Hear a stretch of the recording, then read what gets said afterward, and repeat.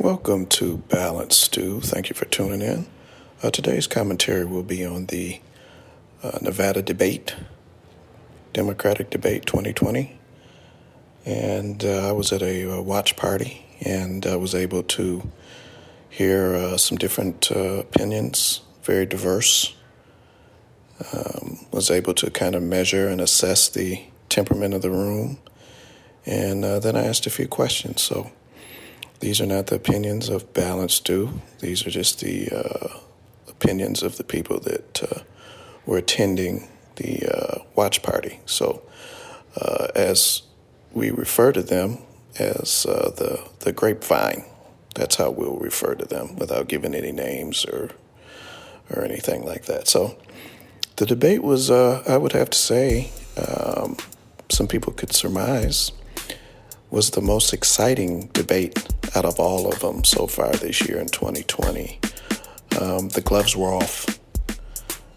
I mean, everybody was at it, and the addition of Bloomberg is probably what made it a little more exciting, because it made the reality show definitely more entertaining, because you had these additional diverse opinions. And then you have the Bernie Sanders, Biden, Bloomberg, Elizabeth Warren, Pete Buttigieg, and Amy Klobuchar. Buttigieg, Klobuchar, the moderates, I would say. Biden, moderate as well. Socialists, Bernie Sanders, and Elizabeth, also probably a socialist. And then we have Bloomberg, the ultimate moderate, or probably the most far-right candidate out of the six. So we're out of seventh with Steyer. I guess he's still in the race. Another billionaire, Steyer and Bloomberg. But Elizabeth Warren, she was on fire. I mean, she was just hitting on all cylinders, showed all the different emotions, showed a lot of energy and excitement, a passion to push forward her agenda, empathetic in regards to Amy Klobuchar and her being construed as being possibly dumb for not knowing the name of the Mexican president, and the anger for the billionaires and the wealth disparity. And Bloomberg, he was like the sixth man. You know, he came off the bench kind of cold and needed some time to warm up. Everybody was after him. You know, they were attacking Bloomberg, so it's going to take some time to get warm. He's going to have to come off the bench a little bit warmer. Warren was scoring a lot of points on him. Bernie was steady. You know, he continued his point average. You know, he's pretty steady on his message of the billionaires and the wealth disparity. And Biden, he seemed a little obscure, a little foggy, a little bit. Had some good points, but you know, he was just kind of didn't seem very lucid. That was the temperament of the grapevine or whatnot. Buttigieg was his usual self. He's kind of a smooth talker, but no substance. That's what they were saying. He kind of just jumped in the middle of the whole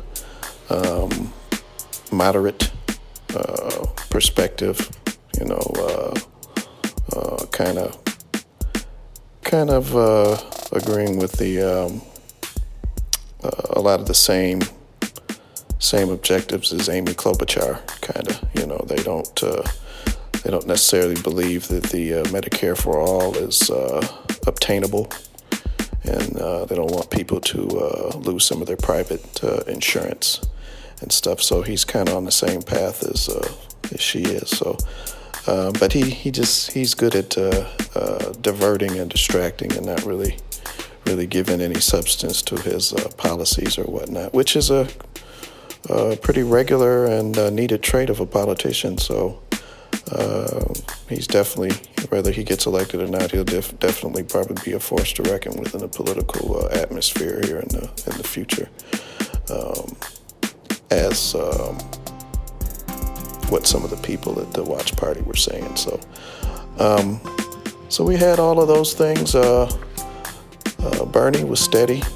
So from the assessment and from the temperament and asking some of the people in the room their opinions on who won, Elizabeth Warren came in first, Bernie second.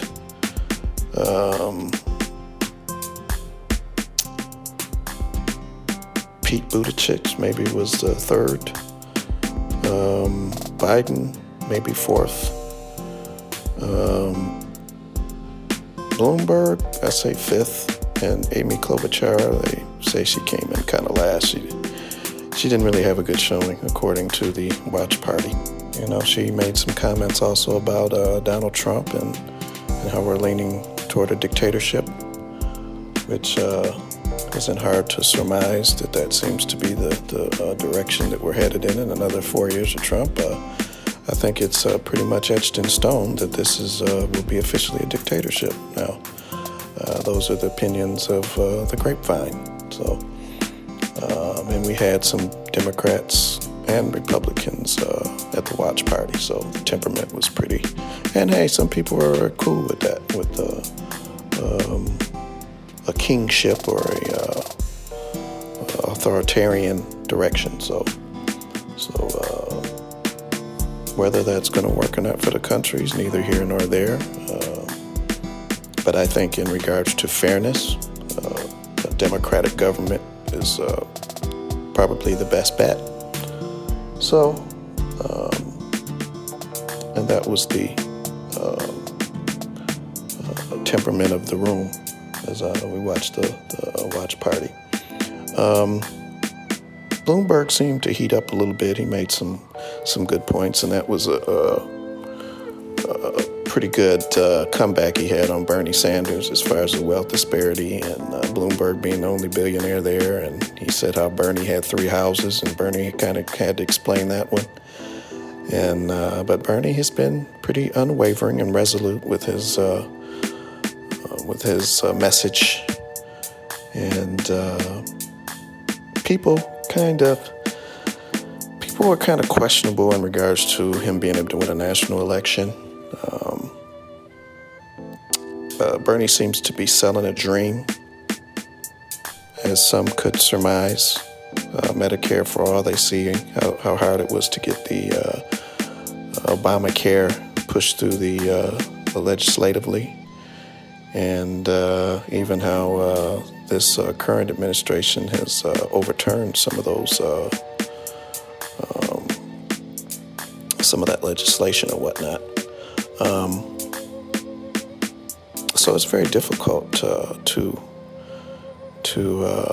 pass something like that, and Bernie makes it sound kind of easy. So I think it's very altruistic and very admirable of him. I think that would be great if we could have Medicare for all. But I think the more logical and reasonable solution would be to just try to improve upon the Obamacare, and we can't always have everything the way we want it, but we have to sometimes make concessions and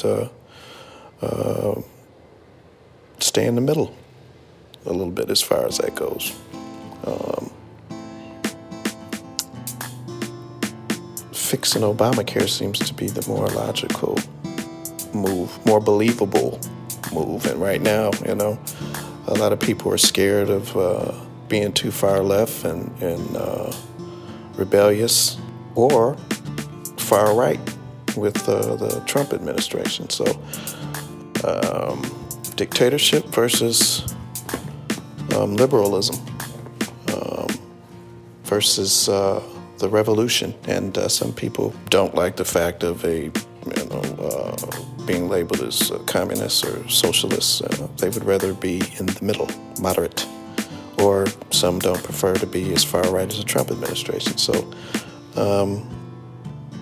we don't know if Bernie Sanders could win a national election, which is what I heard through the grapevine. So, but I guess that's to be determined as we move forward. Another point that was pretty interesting in the fight between Buttigieg and Amy Klobuchar.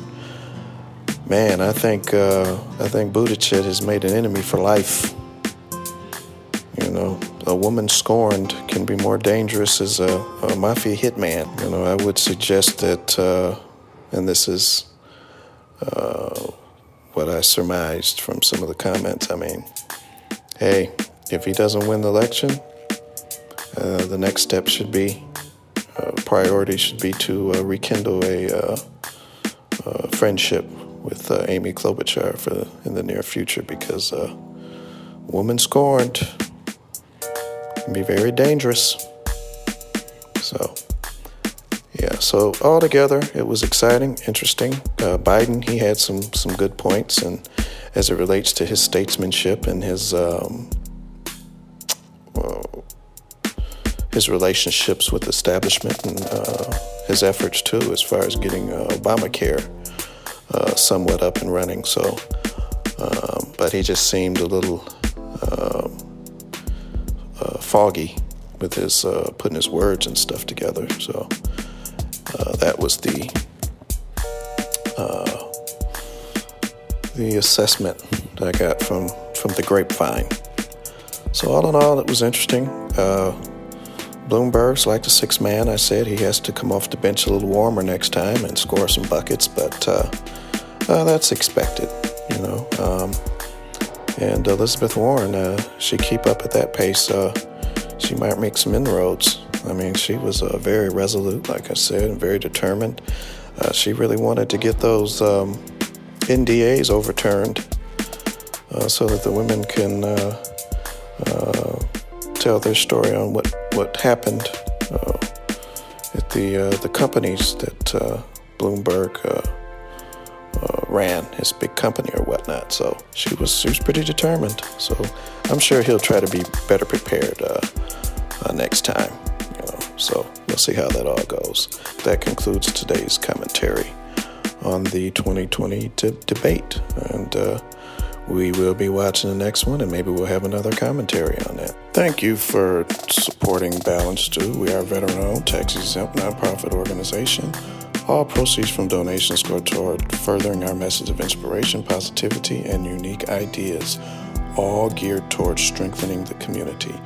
We need your continued support, whether it's listening to our podcast, reviewing it, sharing it, volunteering, or donating.